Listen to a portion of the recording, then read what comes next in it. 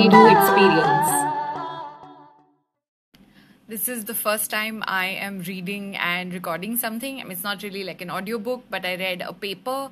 There are lots of mispronunciations and errors, and there are some American and German names that I didn't know how to pronounce, so you'll have to excuse that. This is more an experiment for me than anything else, but I really wanted to do it, and the paper is excellent, so here you go. The Usefulness of Useless Knowledge by Abraham Flexner, from the Harper's issue number 179, June-November 1939. Read by Naina, Redhu.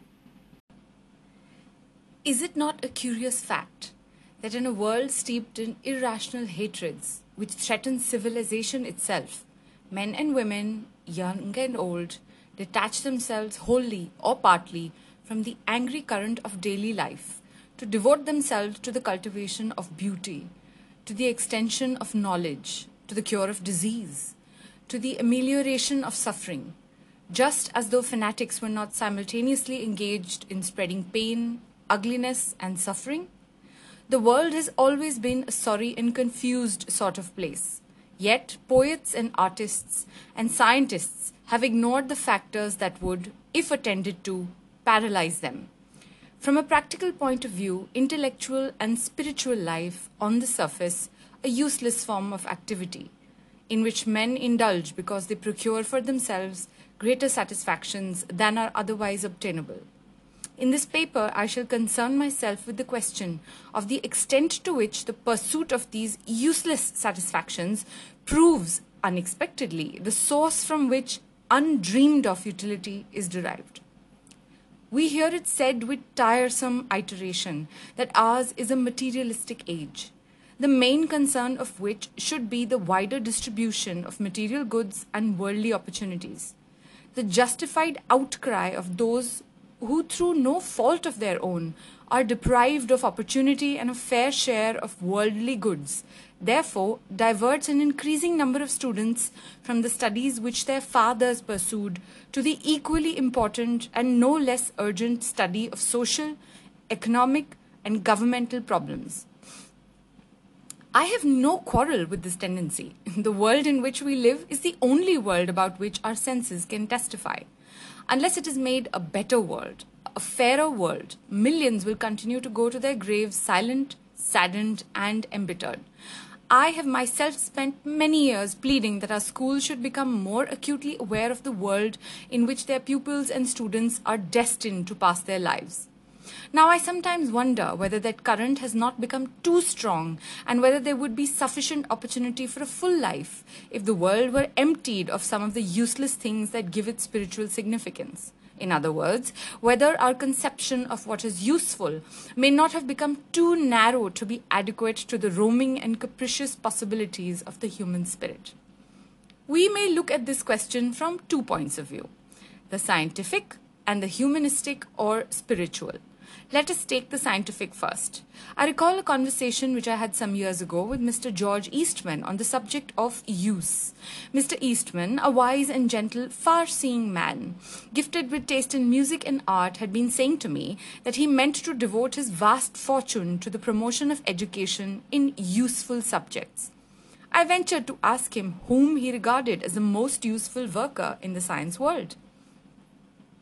He replied instantaneously, Marconi. I surprised him by saying, whatever pleasure we derive from the radio, or however wireless and the radio may have added to human life, Marconi's share was practically negligible. I shall not forget his astonishment on this occasion. He asked me to explain. I replied to him somewhat as follows. Mr. Eastman, Marconi was inevitable. The real credit for everything that has been done in the field of wireless belongs, as far as such fundamental credit can be definitely assigned to anyone, to Professor Clerk Maxwell, who in 1865 carried out certain abstruse and remote calculations in the field of magnetism and electricity. Maxwell reproduced his abstract equations in a treatise published in 1873. At the next meeting of the British Association, Professor H.J.S. Smith of Oxford declared that no mathematician can turn over the pages of these volumes without realizing that they contain a theory which has already added largely to the methods and resources of pure mathematics. Other discoveries supplemented Maxwell's theoretical work during the next 15 years. Finally, in 1887 and 1888, the scientific problem still remaining, the detection and demonstration of the electromagnetic waves, which are the carriers of wireless signals, was solved by Heinrich Hertz, a worker in Helmholtz's laboratory in Berlin. Neither Maxwell nor Hertz had any concern about the utility of their work. No such thought ever centered their minds. They had no practical objective. The inventor in the legal sense was of course Marconi, but what did Marconi invent? Merely the last technical detail, mainly the now obsolete receiving device called coherer, almost universally discarded. Hertz and Maxwell could invent nothing, but it was their useless theoretical work which was seized upon by a clever technician and which has created new means for communication, utility, and amusement by which men whose merits are relatively slight have obtained fame and earned millions. Who were the useful men? Not Marconi, but Clerk Maxwell and Heinrich Hertz. Hertz and Maxwell were geniuses without thought of use. Marconi was a clever inventor with no thought but use. The mention of Hertz's name recalled to Mr. Eastman the Hertzian waves, and I suggested that he might ask the physicists of the University of Rochester precisely what Hertz and Maxwell had done. But one thing I said he could be sure of, namely, that they had done their work without the thought of use. That throughout the whole history of science, most of the really great discoveries which had ultimately proved to be beneficial to mankind had been made by men and women who were driven not by the desire to be useful, but merely the desire to satisfy their curiosity. Curiosity? Asked Mr. Eastman. Yes, I replied. Curiosity, which may or may not eventuate in something useful, is probably the outstanding characteristic of modern thinking. It is not new. It goes back to Galileo, Bacon, and to Sir Isaac Newton, and it must be absolutely unhampered.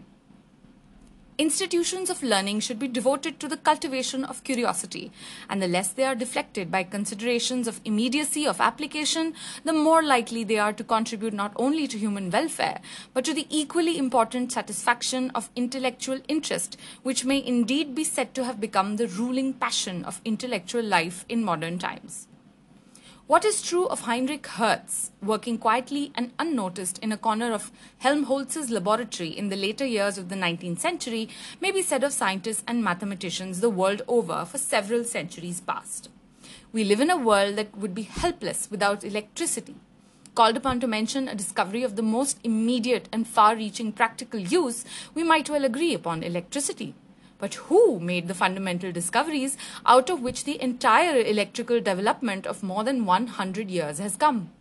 The answer is interesting. Michael Faraday's father was a blacksmith. Michael himself was apprenticed to a bookbinder. In 1812, when he was already 21 years of age, a friend took him to the Royal Institution where he heard Sir Humphrey Davy deliver 4 lectures on chemical subjects. He kept notes and sent a copy of them to Davy. The very next year, 1813, he became an assistant in Davy's laboratory, working on chemical problems. 2 years later, he accompanied Davy on a trip to the continent. In 1825, when he was 34 years of age, he became director of the laboratory of the Royal Institution, where he spent 54 years of his life. Faraday's interest soon shifted from chemistry to electricity and magnetism, to which he devoted the rest of his active life. Important but puzzling work in this field has been previously accomplished by Ørsted, Ampere, and Wollaston. Faraday cleared away the difficulties which they had left unsolved and by 1841 had succeeded in the task of induction of the electric current. 4 years later, a second and equally brilliant epoch in his career opened when he discovered the effect of magnetism on polarized light. His earlier discoveries have led to the infinite number of practical applications by means of which electricity has lightened the burdens and increased the opportunities of modern life. His later discoveries have thus far been less prolific of practical results. What difference did this make to Faraday? Not the least. At no period of his unmatched career was he interested in utility. He was absorbed in disentangling the riddles of the universe. At first chemical riddles, in later periods physical riddles. As far as he cared, the question of utility was never raised. Any suspicion of utility would have restricted his restless curiosity. In the end, utility resulted, but it was never a criterion to which his ceaseless experimentation could be subjected. In the atmosphere which envelopes the world today, it is perhaps timely to emphasize the fact that the part played by science in making war more destructive and more horrible was an unconscious and unintended byproduct of scientific activity. Lord Rayleigh, president of the British Association for the Advancement of Science, in a recent address points out in detail how the folly of man, not the intention of the scientists, is responsible for the destructive use of the agents employed in modern warfare. The innocent study of the chemistry of carbon compounds, which has led to infinite beneficial results, showed that the action of nitric acid on substances like benzene, glycerine, cellulose, etc. resulted not only in the beneficent aniline dye industry, but in the creation of nitroglycerin, which has uses good and bad. Somewhat later, Alfred Nobel, turning to the same subject, showed that by mixing nitroglycerin with other substances, solid explosives which could be safely handled could be produced, among others, dynamite. It is to dynamite that we owe our progress in mining, in the making of such railroad tunnels as those which now pierce the Alps and other mountain ranges. But of course, dynamite has been abused by politicians and soldiers. Scientists are, however, no more to blame than they are to blame for an earthquake or a flood. The same thing can be said of poison gas. Pliny was killed by breathing sulfur dioxide in the eruption of Vesuvius almost 2,000 years ago. Chlorine was not isolated by scientists for warlike purposes, and the same is true of mustard gas. These substances could be limited to beneficent use. But when the airplane was perfected, men whose hearts were poisoned and whose brains were addled perceived that the airplane, an innocent invention, the result of long, disinterested and scientific effort, could be made an instrument of destruction of which no one had ever dreamed and at which no one had ever deliberately aimed. In the domain of higher mathematics, almost innumerable instances can be cited. For example, the most abstruse mathematical work of the 18th and 19th centuries was the non-Euclidean geometry. Its inventor, Gauss, though recognized by his contemporaries as a distinguished mathematician, did not dare to publish his work on non-Euclidean geometry for a quarter of a century. As a matter of fact, the theory of relativity itself, with all its infinite practical bearings, would have been utterly impossible without the work which Gauss did at Göttingen. Again, what is known now as group theory was an abstract and inapplicable mathematical theory. It was developed by men who were curious and whose curiosity and puttering led them into strange paths. But group theory is today the basis of the quantum theory of spectroscopy, which is in daily use by people who have no idea as to how it came about.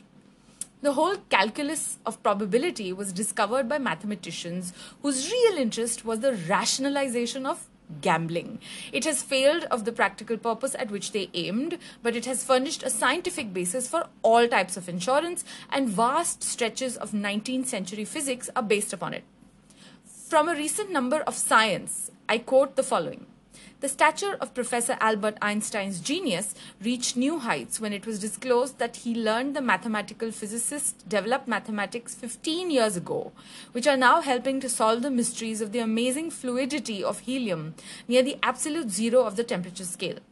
Before the Symposium on Intermolecular Action of the American Chemical Society, Professor F. London of the University of Paris, now visiting professor at Duke University, credited Professor Einstein with the concept of an ideal gas, which appeared in papers published in 1924 and 1925. The Einstein 1925 reports were not about relativity theory, but discussed problems seemingly without any practical significance at the time. They described the degeneracy of an ideal gas near the lower limits of the scale of temperature. Because all gases were known to be condensed to liquids at the temperatures in question, scientists rather overlooked the Einstein work of 15 years ago. However, the recently discovered behavior of liquid helium has brought the sidetracked Einstein concept to new usefulness. Most liquids increase in viscosity, become stickier, and flow less easily when they become colder.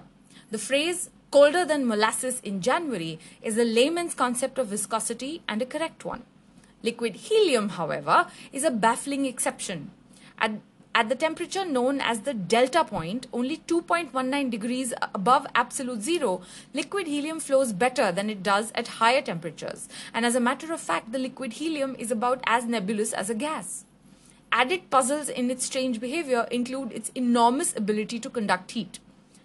At the delta point, it is about 500 times as effective in this respect as copper at room temperature. Liquid helium, with these and other anomalies, has posed a major mystery for physicists and chemists.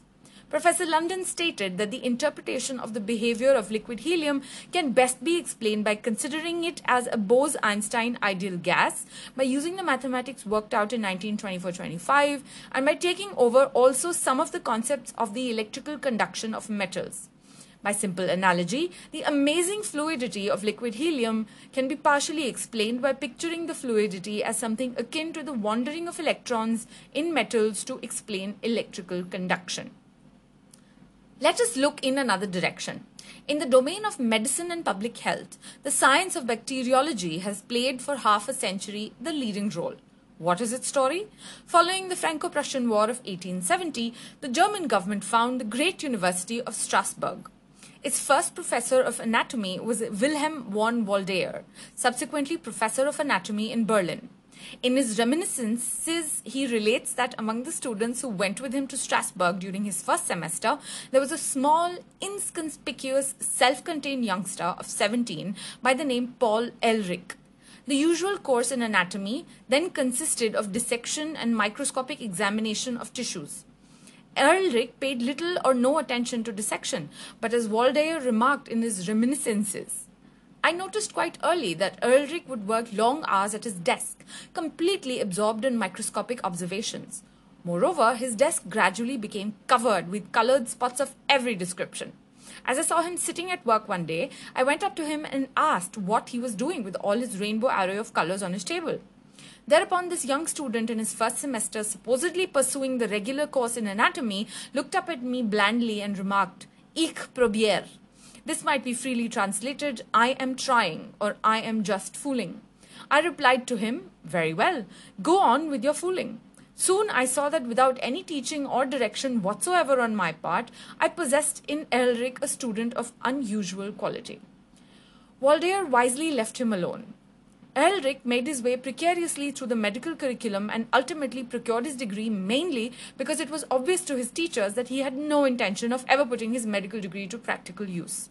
He went subsequently to Breslau, where he worked under Professor Kornheim, the teacher of our own Dr. Welch, founder and maker of the Johns Hopkins Medical School.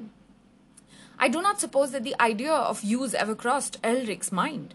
He was interested, he was curious, he kept on fooling. Of course, his fooling was guided by a deep instinct, but it was a purely scientific, not an utilitarian motivation. What resulted? Koch and his associates established a new science, the science of bacteriology. Ehrlich experiments were now applied by a fellow student, Weigert, to staining bacteria and thereby assisting in their differentiation. Ehrlich himself developed the staining of the blood film with the dyes on which our modern knowledge of the morphology of the blood corpuscles, red and white, is based. Not a day passes but that in thousands of hospitals the world over, Ehrlich's technique is employed in the examination of the blood. Thus, the apparently aimless fooling in Waldeyer's dissecting room in Strasbourg has become a main factor in the daily practice of medicine. I shall give one example from industry, one selected at random, for there are scores besides. Professor Burl of the Carnegie Institute of Technology at Pittsburgh writes as follows. The founder of the modern rayon industry was the French Count Chardonnay. It is known that he used a solution of nitrocotton in ether alcohol and that he pressed his viscous solution through capillaries into water, which served to coagulate the cellulose nitrate filament. After the coagulation, this filament entered the air and was wound up on bobbins. One day, Chardonnay inspected his French factory at Besançon. By accident, the water which should coagulate the cellulose nitrate filament was stopped. The workmen found that the spinning operation went much better without water than with water. This was the birthday of the very important process of dry spinning, which is actually carried out on the greatest scale. I am not for a moment suggesting that everything that goes on in laboratories will ultimately turn into some unexpected practical use, or that an ultimate practical use is its actual justification. Much more am I pleading for the abolition of the word use and for the freeing of the human spirit. To be sure, we shall thus free some harmless cranks. To be sure, we shall thus waste some precious dollars. But what is infinitely more important is that we shall be striking the shackles of the human mind and setting it free for the adventures which in our own day have, on the one hand, taken Hale and Rutherford and Einstein and their peers millions upon millions of miles into the uttermost realms of space and, on the other hand, loosed the boundless energy imprisoned in the atom. What Rutherford and others like Bohr and Millikan have done out of their sheer curiosity in the effort to understand the construction of the atom has released forces which may transform human life. But this ultimate and unforeseen, unpredictable practical result is not offered as a justification for Rutherford or Einstein or Millikan or Bohr or any of their other peers. Let them alone. No educational administrator can possibly direct the channels in which these or other men shall work. The waste, I admit again, looks prodigious. It is not really so. All the waste that could be summed up in developing the science of bacteriology is as nothing compared to the advantages which have accrued from the discoveries of Pasteur, Koch, Ehrlich, Theobald Smith, and scores of others. Advantages that could never have accrued if the idea of possible use had permeated their minds. These great artists, for such are scientists and bacteriologists, disseminated the spirit which prevailed in laboratories in which they were simply following the line of their own natural curiosity. I am not criticizing institutions like schools of engineering or law, in which the usefulness motive necessarily predominates. Not infrequently, the tables are turned, and practical difficulties encountered in industry or in laboratories stimulate theoretical inquiries which may or may not solve the problems by which they were suggested, but may also open up new vistas, useless at the moment, but pregnant with future achievements, practical and theoretical. With the rapid accumulation of useless or theoretic knowledge in a situation has been created in which it has become increasingly possible to attack practical problems in a scientific spirit. Not only inventors but pure scientists have indulged in this sport. I have mentioned Marconi, an inventor who, while a benefactor to the human race, as a matter of fact merely picked other men's brains. Edison belongs to the same category. Pasteur was different. He was a great scientist, but he was not averse to attacking practical problems, such as the condition of French grape wines or the problems of beer brewing, and not only solving the immediate difficulty, but also wresting from the practical problem some far-reaching theoretic conclusion. Useless at the moment, but likely in some unforeseen manner to be useful later. Ehrlich, fundamentally speculative in his curiosity, turned fiercely upon the problems of syphilis and doggedly pursued it until a solution of immediate practical use, the discovery of salvarsan, was found. The discoveries of insulin by Banting for use in diabetes and of liver extract by Minot and Whipple for use in pernicious anemia belong in the same category. Both were made by thoroughly scientific men who realized that much useless knowledge had been piled up by men unconcerned with its practical bearings, but that the time was now ripe to raise practical questions in a scientific manner. Thus it becomes obvious that one must be wary in attributing scientific discovery wholly to any one person. Almost every discovery has a long and precarious history. Someone finds a bit here, another bit there. A third step succeeds later, and thus onward till a genius pieces the bits together and makes the decisive contribution. Science, like the Mississippi, begins in a tiny rivulet in the distant forest. Gradually, other streams swell its volume, and the roaring river that bursts the dikes is formed from countless sources.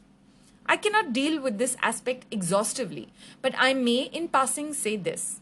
Over a period of 100 or 200 years, the contribution of professional schools to their respective activities will probably be found to lie not so much in the training of men who may tomorrow become practical engineers or practical lawyers or practical doctors, but rather in the fact that even in the pursuit of strictly practical aims, an enormous amount of apparently useless activity goes on. Out of this useless activity, there come discoveries which may well prove of infinitely more importance to the human mind and to the human spirit than the accomplishment of the useful ends for which the schools were founded. The considerations upon which I have touched emphasize, if emphasis were needed, the overwhelming importance of spiritual and intellectual freedom. I have spoken of experimental science. I have spoken of mathematics, but what I say is equally true of music and art and of melded human spirit. The mere fact that they bring satisfaction to an individual's soul bent upon its own purification and elevation is all the justification that they need. And in justifying these without any reference whatsoever, implied or actual, to usefulness, we justify colleges, universities, and institutes of research. An institution which sets free successive generations of human souls is amply justified whether or not this graduate or that makes a so-called useful contribution to human knowledge. A poem, a symphony, a painting, a mathematical truth, a new scientific fact, all bear in themselves all the justification that universities, colleges, and institutes of research need or require. The subject which I am discussing has at this moment a peculiar poignancy.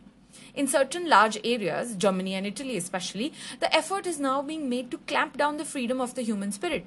Universities have been so reorganized that they have become tools of those who believe in a special political, economic, or racial creed. Now and then, a thoughtless individual in one of the few democracies left in this world will even question the fundamental importance of absolutely untrammeled academic freedom. The real enemy of the human race is not the fearless and irresponsible thinker, be he right or wrong. The real enemy is the man who tries to mold the human spirit so that it will not dare to spread its wings, as its wings were once spread in Italy and Germany, as well as in Great Britain and the United States. This is not a new idea. It was the idea which animated von Humboldt when, in the hour of Germany's conquest by Napoleon, he conceived and founded the University of Berlin. It is the idea which animated President Gilman in the founding of the Johns Hopkins University, after which every university in this country has sought in greater or less degree to remake itself. It is the idea to which every individual who values his immortal soul will be true, whatever the personal consequences to himself. Justification of spiritual freedom goes, however, much farther than originality, whether in the realm of science or humanism, for it implies tolerance throughout the range of human dissimilarities. In the face of the history of the human race, what can be more silly or ridiculous than likes or dislikes founded upon race or religion? Does humanity want symphonies and paintings and profound scientific truth? Or does it want Christian symphonies, Christian paintings, Christian science, or Jewish symphonies, Jewish paintings, Jewish science, or Mohammedan or Egyptian or Japanese or Chinese or American or German or Russian or communist or conservative contributions to and expressions of the infinite richness of the human soul? Among the most striking and immediate consequences of foreign intolerance, I think, fairly cite the rapid development of the Institute for Advanced Study established by Mr. Louis Bamberger and his sister Mrs. Felix Fuld at Princeton, New Jersey. The founding of the institute was suggested in 1930. It was located at Princeton partly because of the founder's attachment to the state of New Jersey. But insofar as my judgment was concerned, because Princeton had a small graduate school of high quality with which the most intimate cooperation was feasible. To Princeton University, the institute owes a debt that can never be fully appreciated. The work of the institute with a considerable portion of its personnel began in 1933. On its faculty are eminent American scholars, Veblen, Alexander, and Morse. Among the mathematicians Merritt, Lowe, and Miss Goldman. Among the humanists, Stewart, Riefler, Warren, Earle, and Mitrani. Among the publicists and economists. And to these should be added scholars and scientists of equal caliber already assembled in Princeton University, Princeton's library, and its laboratories. But the Institute for Advanced Study is indebted to Hitler for Einstein, Weyl, and von Neumann in mathematics, for Hersfeld and Panofsky in the field of humanistic studies, and for a host of younger men who during the past 6 years have come under the influence of this distinguished group and are already adding to the strength of American scholarship in every section of the land. The institute is, from the standpoint of organization, the simplest and least formal thing imaginable. It consists of 3 schools, a school of mathematics, a school of humanistic studies, a school of economics and politics. Each school is made up of a permanent group of professors and an annually changing group of members. Each school manages its own affairs as it pleases. Within each group, each individual disposes of his time and energy as he pleases. The members, who already have come from 22 foreign countries and 39 institutions of higher learning in the United States, are admitted, if deemed worthy, by several groups. They enjoy precisely the same freedom as the professors. They may work with this or that professor as they severally arrange. They may work alone, consulting from time to time anyone likely to be helpful. No routine is followed. No lines are drawn between professors, members, or visitors. Princeton students and professors and institute members and professors mingle so freely as to be indistinguishable. Learning as such is cultivated. The results to the individual and to society are left to take care of themselves. No faculty meetings are held, no committees exist. Thus, men with ideas enjoy conditions favorable to reflection and to conference. A mathematician may cultivate mathematics without distraction. So may a humanist in his field, an economist or a student of politics in his. Administration has been minimized in extent and importance. Men without ideas, without power of concentration of ideas, would not be at home in the institute. I can perhaps make this point clearer by citing briefly a few illustrations. A stipend was awarded to enable a Harvard professor to come to Princeton. He wrote asking, "What are my duties?" I replied, "You have no duties, only opportunities." An able young mathematician, having spent a year at Princeton, came to bid me goodbye. As he was about to leave, he remarked, "Perhaps you would like to know what this year has meant to me." "Yes," I answered. "Mathematics," he rejoined, "is developing rapidly. The current literature is extensive. It is now over 10 years since I took my PhD degree. For a while, I could keep up with my subject, but latterly that has become increasingly difficult and uncertain. Now, after a year here, the blinds are raised, the room is light, the windows are open. I have in my head 2 papers that I shall shortly write." "How long will this last?" I asked. 5 years, perhaps 10. "Then what?" "I shall come back." A third example is of recent occurrence. A professor in a large Western university arrived in Princeton at the end of last December. He had in mind to resume some work with Professor Morey at Princeton University, but Morey suggested that he might find it worthwhile to see Panofsky and Swarzensky at the institute. Now he is busy with all 3. "I shall stay," he added, "until next October." "You will find it hot in midsummer," I said. "I shall be too busy and too happy to notice it." Thus, freedom brings not stagnation, but rather the danger of overwork. The wife of an English member recently asked, "Does everyone work until 2 o'clock in the morning?" The institute has had thus far no building. At this moment, the mathematicians are guests of the Princeton mathematicians in Fine Hall. Some of the humanists are guests of the Princeton humanists in McCormick Hall. Others work in rooms scattered through the town. The economists now occupy a suite at the Princeton Inn. My own quarters are located in an office building on Nassau Street, where I work among shopkeepers, dentists, lawyers, chiropractors, and groups of Princeton scholars conducting a local government survey and a study of population. Bricks and mortar are thus quite inessential, as President Gilman proved in Baltimore 60-odd years ago. Nevertheless, we miss informal contact with one another and are about to remedy this defect by the erection of a building provided by the founders to be called Fuld Hall. But formality shall go no farther. The institute must remain small, and it will hold fast to the conviction that the institute group desires leisure, security, freedom from organization and routine, and finally, informal contacts with the scholars of Princeton University and others who from time to time can be lured to Princeton from distant places.